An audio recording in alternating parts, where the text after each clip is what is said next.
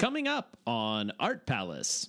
I think you hit upon a very critical idea, which is that the part is as much a part of the whole as the whole is a part of the part.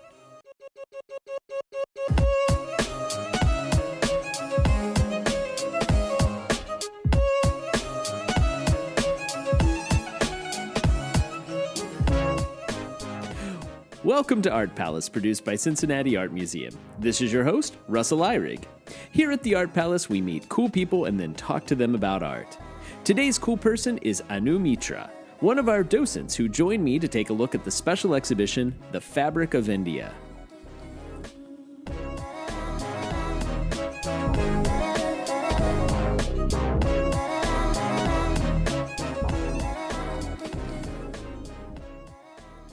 I'm here with Anu Mitra. Did I say your name right, by the way? You did say it right. Okay. I mean, you. You don't have that many syllables to That's mess right. up, so Yes. that's a good thing, right? That's a good thing. A nice thing about having a short name is people Yes. can't really slaughter it too badly. But I know people put stresses on weird things Right. sometimes. So, Yeah. so we are in the Fabric of India exhibition right now, and we're standing right when you come in the exhibition. You have this sort of beautiful wall hanging and a piece of fashion next to it, and then right across from it is a map. And so we're looking at that map right now.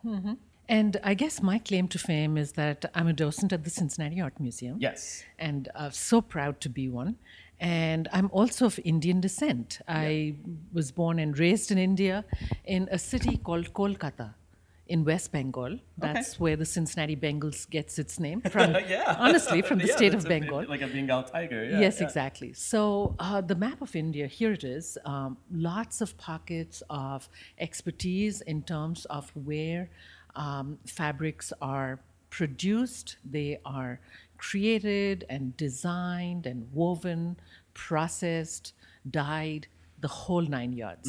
And actually, I say the nine yards because that's the average length of a sari that Indian women wear. So India is a big country, lots of states, lots of diversity in there. 1/3 the size of the United States. I was just about to ask. Yeah. Like if you were to fly from Kolkata down to the tip here at the bottom, like how long would that take you probably? From here to here would probably be about 3.5, 4 hours flying time. Yeah, so it's But yeah, from the top to the bottom, from Jammu That's and long, Kashmir yeah. to the bottom is about 2,000 miles, give or take a Yeah. little bit. And from the west to the east, that is about 1,600 miles. Okay. So it's a big country. Oh, yeah. Yeah, And it's very three large. of these would fit inside the United States. Yeah. So I was born and raised in Kolkata, and I lived there till I finished my bachelor's degree, and then I came to the United States as a student, and the rest is history, as they say. But I feel very rooted to my home country, and over the last several years, without dating myself, I want to tell you that I've been away from the country for almost, close to 40 years, let's say. Oh, wow. Yes, and so I've gone back twice a year, every year. Really? And my passport is littered with stamps from India and Yeah. stamps from Cincinnati, Ohio. So this is a very, very diverse, multicultural nation. It has been invaded many times. You know, the Portuguese came in here in the 1400s. The Mughal Empire came in here. Before that, I'm not going historically. Alexander the Great, lots and lots of different invasions. And that's why when you see people from Indian heritage, from Indian origin, you will see Northern Indian people very big-shouldered, very tall, very chiseled features, sort of like the Gandhara sculptures of Afghanistan and Pakistan. Okay. And then in the south, they are much more native. This would be people of Dravidian descent, much more darker skinned, shorter, stouter. So that's the genetic belonging that we impute to people from these regions. Interesting. Yeah. All right. Well, let's keep moving Okay. along here, and let's kind of. We're just going to kind of walk through the show and maybe stop and talk at a few interesting things to us. So the first thing, the first kind of part of the show is really all about processes and about dyeing, the production of silk, which we have these great little cocoons here that I love seeing. Yes. And actually, this video that's here I thought was really fascinating to watch these women sort of unspool cocoons. It just, I don't know, like, I was just so unaware. I mean, I understood where silk came from, but until you see somebody do it on the actual cocoon, it just feels so like alien or something. You're just like, oh yeah, that happened somewhere. And now I'm like watching this man dump out a bag full of Yes. thousands of cocoons. That's right. That's right. So the thing to remember about the fabric of India is that it is almost like an oral tradition. It's been handed down family to family, village to village, for almost 4,000 or 5,000 years, and it relates to the making of cottons, making of silk, and everything in between. And so the thing to remember about this amazing exhibition, which has come from the Victorian Albert, thanks to Cindy Amnias, is that the Indian craftswoman, was an absolute expert in the spinning and weaving process. So actually making the cloth, the designing of the icons, the symbolism that we see, and the dyeing process. And in fact, in all of this, in all of getting the cocoons, rearing them, really like a child, Yeah. and steaming them and making the threads come out of the salivary glands of these larvae that are in the cocoons, and then spinning the yarn and knowing how much to get out of the cocoon so that it is a single thread which is then woven. In all of this process, the method of fixing the color to the cloth, this is where the Indian fabric designer, the fabric artisan and craftsperson really executed their expert knowledge. Well, we can kind of walk over here because we have some examples of those colors and some of the materials used to make some of the colors. Oh, yeah. So over here we have like the indigo. Yes. So Yeah. the indigo is absolutely, the iconic dye. And again, the mordant that was used, mordant, the chemical natural, the natural substance, it's not a chemical substance. The mordant is the natural substance used to fix the color to the cloth. Right. Okay? And so this is where they sort of manifested their expertise. In terms of the indigo, this is where India gets its name, from indigo, from the word indigo. And this was absolutely amazing as a plant material and what the Indian craftsman was able to get out of that knowledge. So here is a pictorial representation of the plant itself, the indigo plant. When it's in full sunshine, the indigo color is light blue. When it is shaded, the color is dark. This is the only color that does not need a mordant. So when when it is processed in a way that the dye is fixed, then it is the cloth is boiled in this material, in this indigo solution, and when it emerges, it hits the oxygen in the air. When the color is oxygenated, then it fixes to the blue. Yeah. And so there are various kinds of blue. Like I said, indigo does not need a mordant. The blue color, the light blue shades, the dark blue, the velvety blues, etc. And so they are able to calibrate. Yeah. In terms of the red, the lac, the che roots or the lac, which is the plant, the insect, which settles on a plant and gives off this resin from its own body, which creates the color. So that would need a mordant, the substance that would help the color stick to the cloth. And turmeric, which is a big thing in the West now because it helps in the easefulness of joints and other parts of the body as the body ages.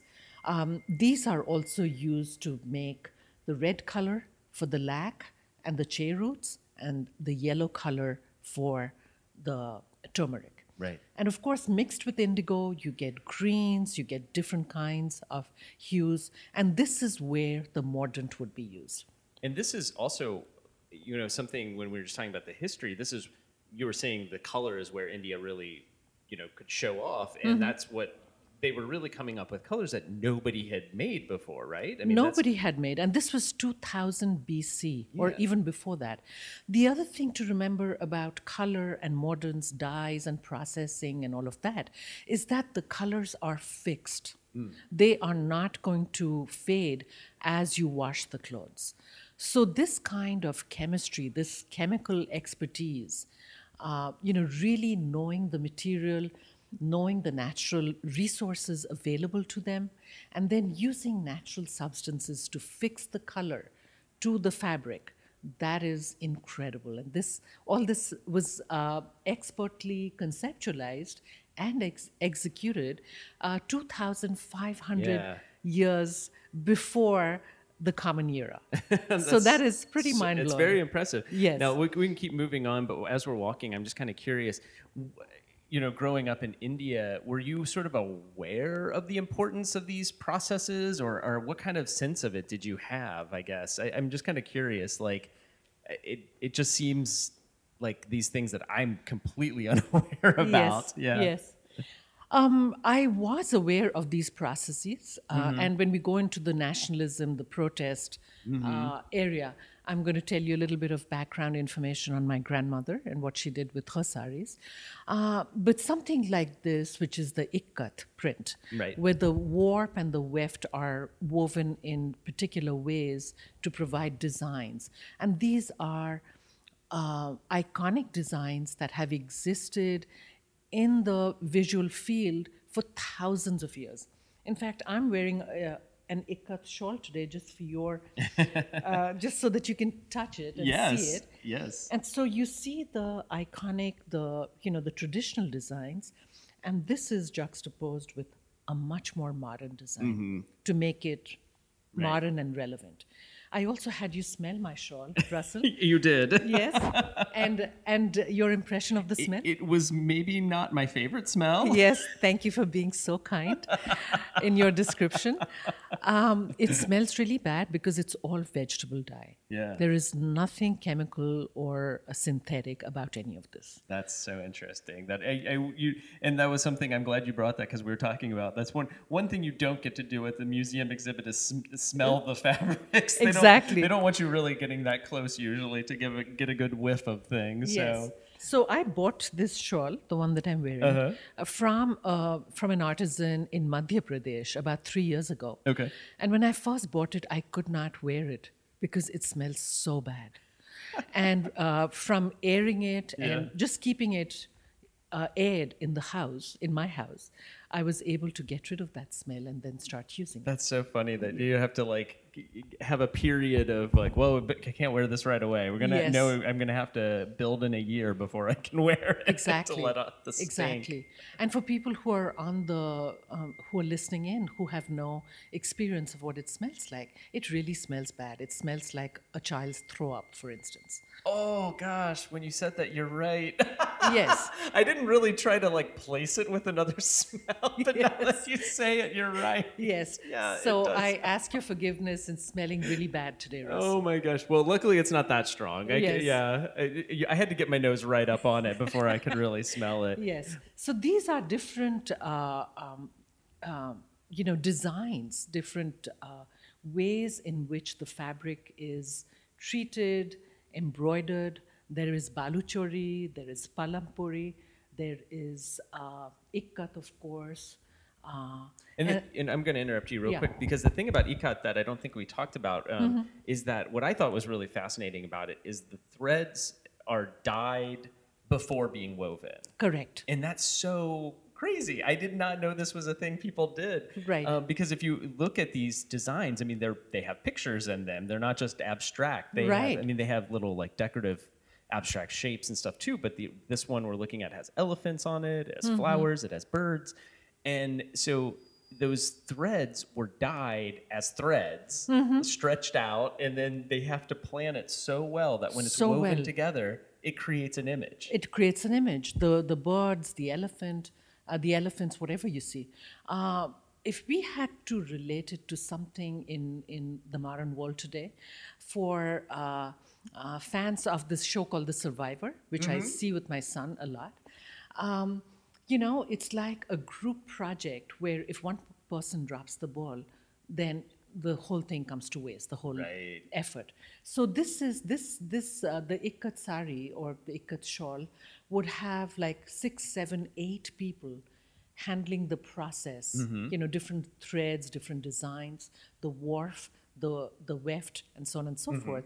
And it's like surgery. It has to go completely as planned. Yeah. Yeah. Yeah, it's really impressive. It's really impressive. And Yes. it's one of those processes that I learned about from the show that I had no idea about. Mm-hmm. This bright, we're looking at this sari here. Mm-hmm. It's not draped over a mannequin. It's just it hanging up, which Mm-hmm. that is such a fascinating thing about the sari. Is like when you just look at it, it's just a big, really long piece of cloth. But Yes. it's like it becomes something so magical by Right. folding it or draping it in the right way. Right. And so, but it's got this gorgeous, like hot pink Mm-hmm. almost.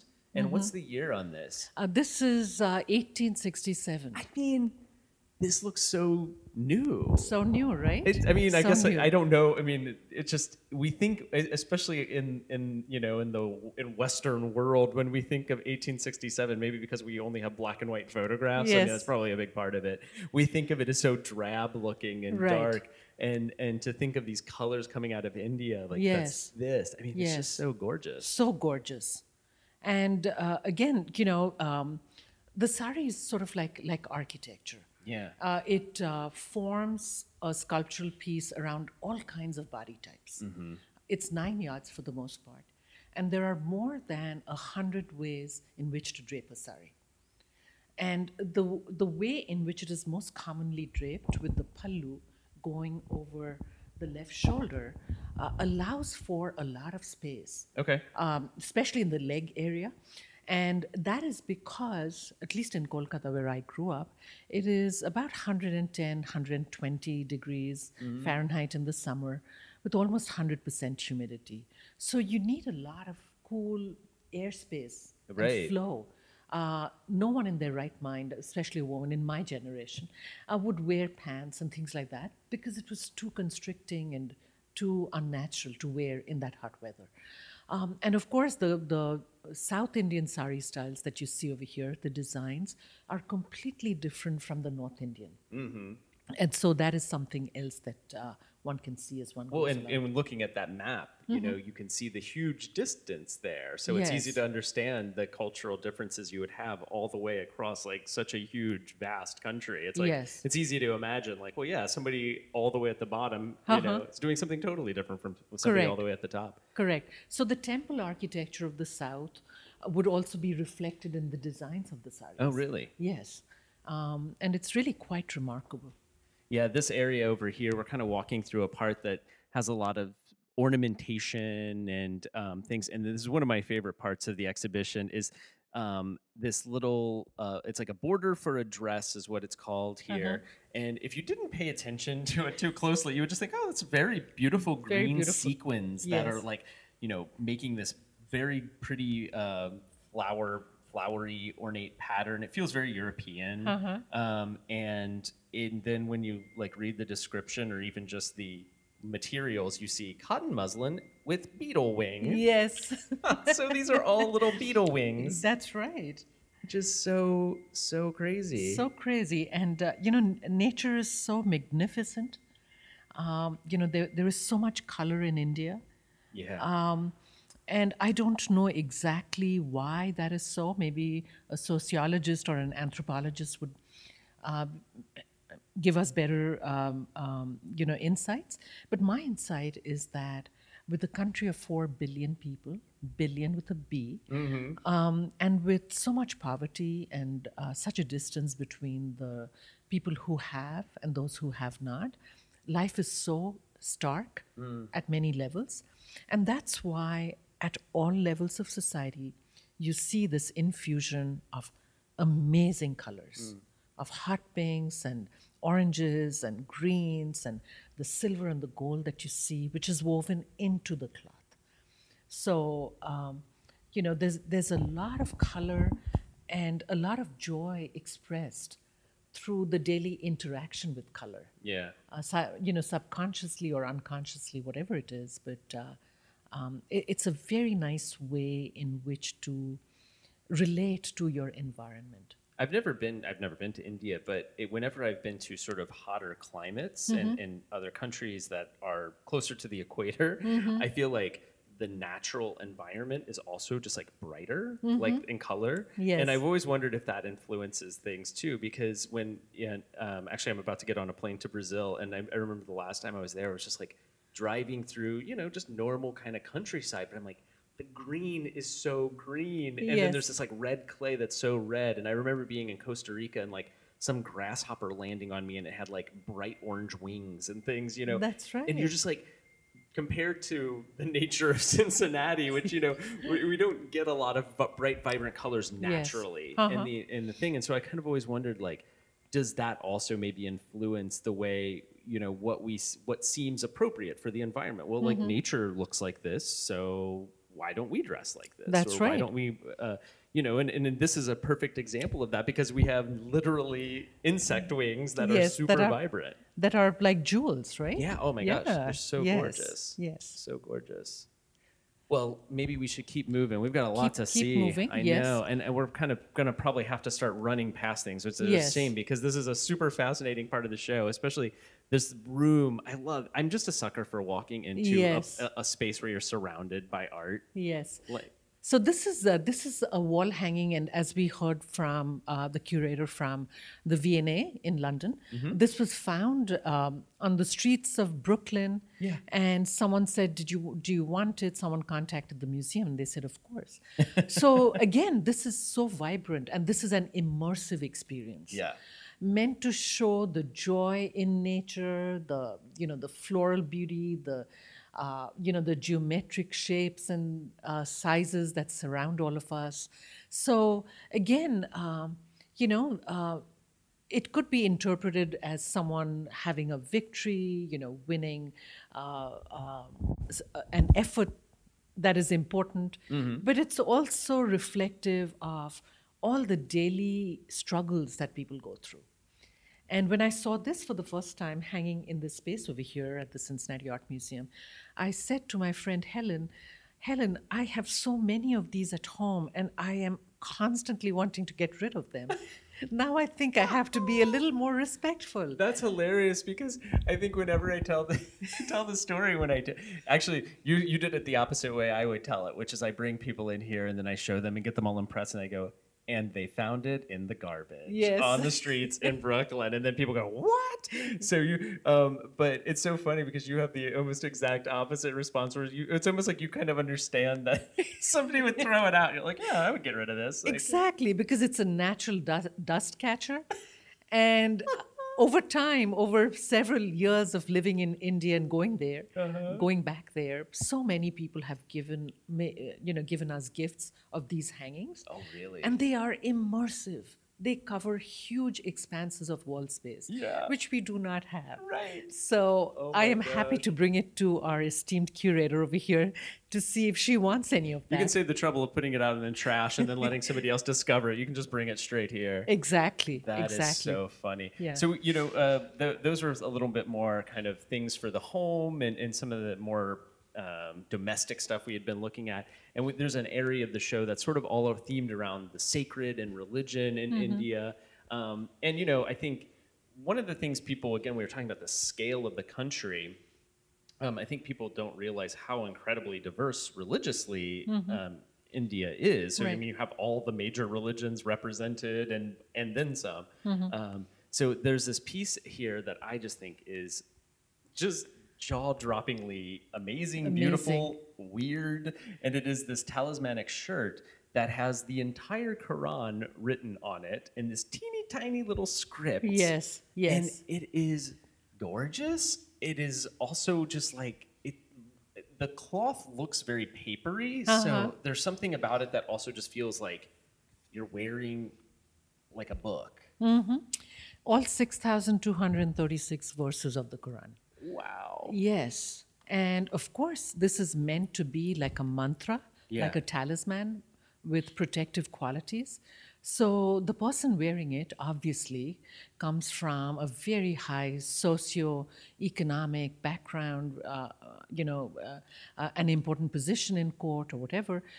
He would definitely wear it under his outer garments. So Right. this would be an undergarment.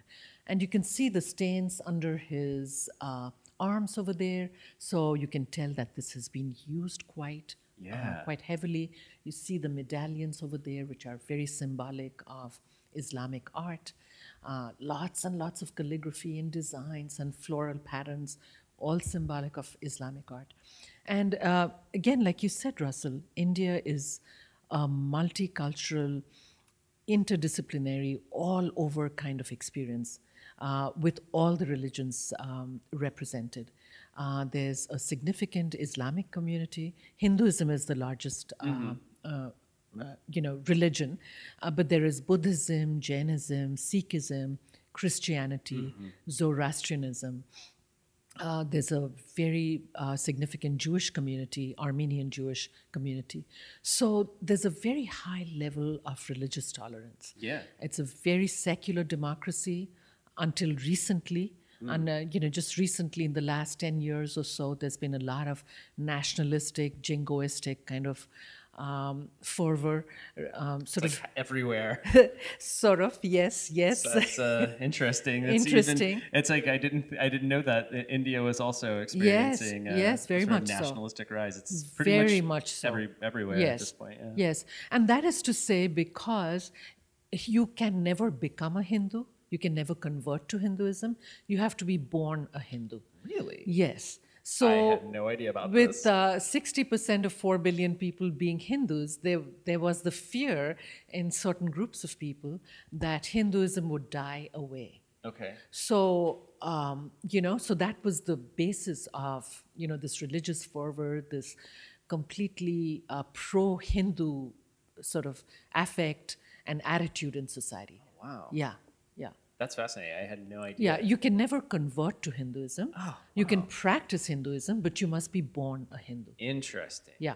Wow. Well, we have Jainism and Jain Christianity. here. Yes. There's a large crucifix piece over here that just to kind of represent Christianity, and we're passing by several things. There's this amazing hanging here that I think is just this is one of my favorite pieces in this show. Right. This hanging is it Gangama? Yes. Gangama hanging, and it looks to me, and I maybe you know a little bit more about it, but it looks like this is sort of hand dyed, almost like painted, like directly onto the fabric. Absolutely. And sort of different than the ikat process we were talking about. Right. It's a lot more tight and precise, so you can just tell somebody was doing it by hand. Right. And these sort of renderings of religious or mythological or stories based in legend are represented and reproduced very frequently for bed covers, for wall hangings, for tablecloths, for anything that you can think of, except for floor mats, because we would not step on a god or a goddess. You see these everywhere in Indian homes. And again, Gangama is the resident deity of Andhra Pradesh, where this wall hanging is from. Okay. But she would be an avatar, an avatar, as you would say. In Sanskrit, you would pronounce it avatar, which is another rendition, an incarnation of Vishnu or Lakshmi. And she represents everything good. So she has many hands because there's lots of work to do. And sometimes you have people with many heads, many hands, just sort of signifying the nature of the work that has to be done in order to maintain goodness in life and society. And there is never an end to that kind of work. So she's fighting all kinds of demons. She's She has her hand on many things. In fact, there is a demon whose skull she's holding in her fingers over here in her hand. And so, I mean, there are lots and lots of legends associated with Gangama. And if we go on along this way to the Yeah. epics of Ramayana and Mahabharata, Yeah, we should go while we're talking about it. Let's Yes. move on down that way. yes, isn't the Ramayana over here Oh, somewhere? you know what? It's on the other side. Oh, it is on the other side. Yeah. Okay, then let's. We can just talk about the The jama. Okay, so the jama is literally means a frock. Okay, and so this is what men would wear in the Mughal court in Mughal India. Okay. So this is from a later era, 1700 to 1800. This is 1867. The Mughals were there from the 1300s to roughly the to the 1700s. The Taj Mahal was built in 1650-ish. And the way to keep things figured out is that a man who was a Hindu would have the opening on the left side. Okay. And a man who was a Muslim would have it on the right side, Oh. the opening. Made of very, very fine cloth. This is block printed. This one over here. This is cotton trimmed with silk and silver gilt ribbon. So again, men would wear it, and under it, they would wear very narrow pants for ultimate comfort. So this is jama, and the word pajama came from here. Pajama, pa means leg. So pajama is a frock or a Right. dress for the leg. So, okay, I have to confess something. So, on this Saturday, or last Saturday, we had Family First Saturday, and the Cultural Center of India did this program with fashion and dance. And about, I don't know, 30 minutes before it started, they said, "Oh, you can be our male model." And she brought me an outfit to put on that was not like this exactly, but it had those pants that Those you were pants. describing. And on stage, she referred to them as pajama pants. And I kind of thought, like, this seems like a very royal outfit. Like, it seemed very formal. So I was just like, you would sleep in these? No, you would not. Now it makes a lot more sense. She was saying, Right. like that's just what they're called. Right, Yeah. right. That's so funny. I So did not... colloquially, they're called kurta and pajama. Okay. Kurta and pajama, but the pajamas, the proper word for it is sherwani. Okay. So they're tight pants made of loose cotton, and they're very, very comfortable. Okay. And again, to accommodate the hot climate, the humidity in the south, the dryness in the north. So this is the Ramayana story. Okay. So Ramayana, the epic, is older than the Mahabharata. And in Ramayana, the god Rama is an avatar of Vishnu. Okay? And he fights Ravana, who is the many-headed demon, because Ravana had stolen his wife, had stolen Rama's wife. And so there's a horrific battle that ensues over good and evil. Ram is helped by Hanuman, monkey gods. Oh, cool. And they invade Ravana's territory, and over a series of amazing feats, Ravana is conquered, and Ram comes back from exile with his wife Sita. So again, all these stories are about the journey, about finding yourself, finding his manhood, finding his purpose. And in the Mahabharata, the avatar of Vishnu is Krishna, and Krishna is giving advice to Arjun on how to live life and how to make the most amazing transformative decisions, which are going to serve everyone well. So there's a very moral and philosophical and ethical side to all of this, beyond religion. So it's beyond dogma. Yeah. I think when you're talking about the avatars here and there, it's something interesting that I don't think a lot of people understand about Hinduism, and certainly I'm no expert either. I just sort of, have picked up a little bit here and there. But that idea of the way things are kind of like nested inside, and like it's like everything can be all and one at the Yes. same time. Like it's an interesting idea that's maybe at one hand feels very foreign to maybe somebody who grew up in just like a Christian home.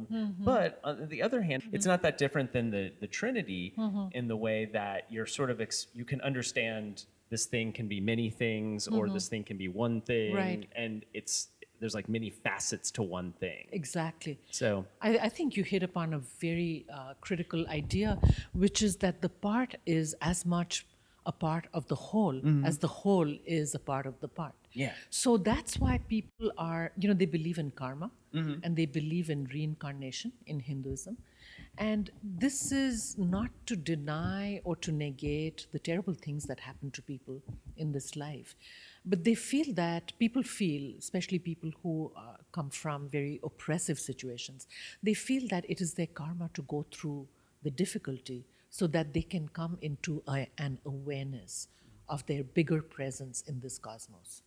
So it's a very, very freeing and liberating idea, but it does not take away from the challenges of really having difficult lives. yeah. Yeah. So I want to walk around the corner here. And I want to show you the protest, the khadi that Yeah.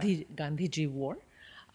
So he carried a loom with him, and he spun cloth at least for an hour every day. So he had a portable loom, and he encouraged other people who were attending his meetings in droves to spin as well, as a way of protesting the fact that starting from the 1780s or so, the British caught on that the textile industry was huge in India.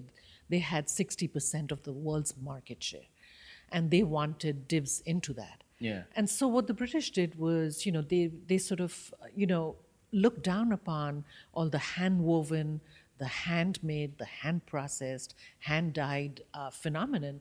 And they went to Lancaster, Manchester, and so on and so forth, and made these cotton mills and silk mills, which were bringing out yards and yards of cloth. And so, starting from the 1840s to about 1947, which is when we got independence from the British, women in good families, such as my grandmother, they were organizing these huge neighborhood parties where all the women would go out and they would set afire all their British-made saris. Oh my gosh. And so my poor grandmother, this beautiful, elegant woman who was not very experienced in anything except reading books and having a great life, she went to jail for several weeks along with her people, and she was willing to do that as a way of protesting British oppression and colonialism and so on and so forth. Wow. And of course, like, this is why the spinning wheel is on the Indian flag. It is on the Indian flag, exactly. Which I will admit I did not realize. Yes. I just sort of, it's one of those things you just see flags and you go, oh yeah, there's a little shape in the middle of it, and Right. you don't stop and think about it. And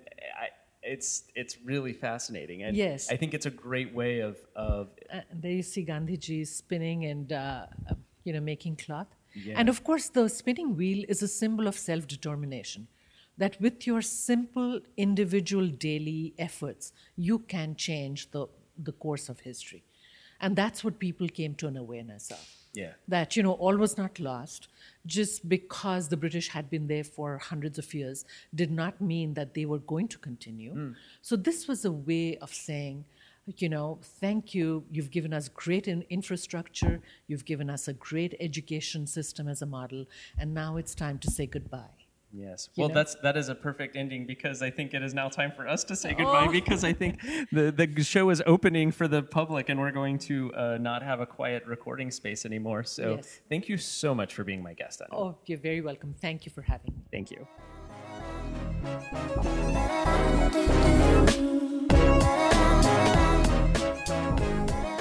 Thank you for listening to Art Palace. We hope you'll be inspired to come visit the Cincinnati Art Museum and have your own conversations about the art. General admission to the museum is always free, and we also offer free parking. Special exhibitions on view right now are The Fabric of India, Life, Gillian Waring, and Collecting Calligraphy, Arts of the Islamic World. Join us on Sunday, November 18th at 3 p.m. for a gallery experience all about the fabric of India.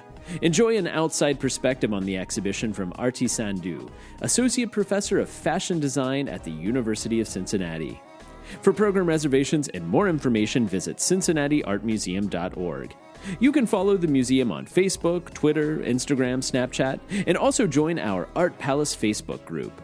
Our theme song is Offrande Musicale by Bacalao. And like always, please rate and review us. I'm Russell Eyrig, and this has been Art Palace, produced by the Cincinnati Art Museum.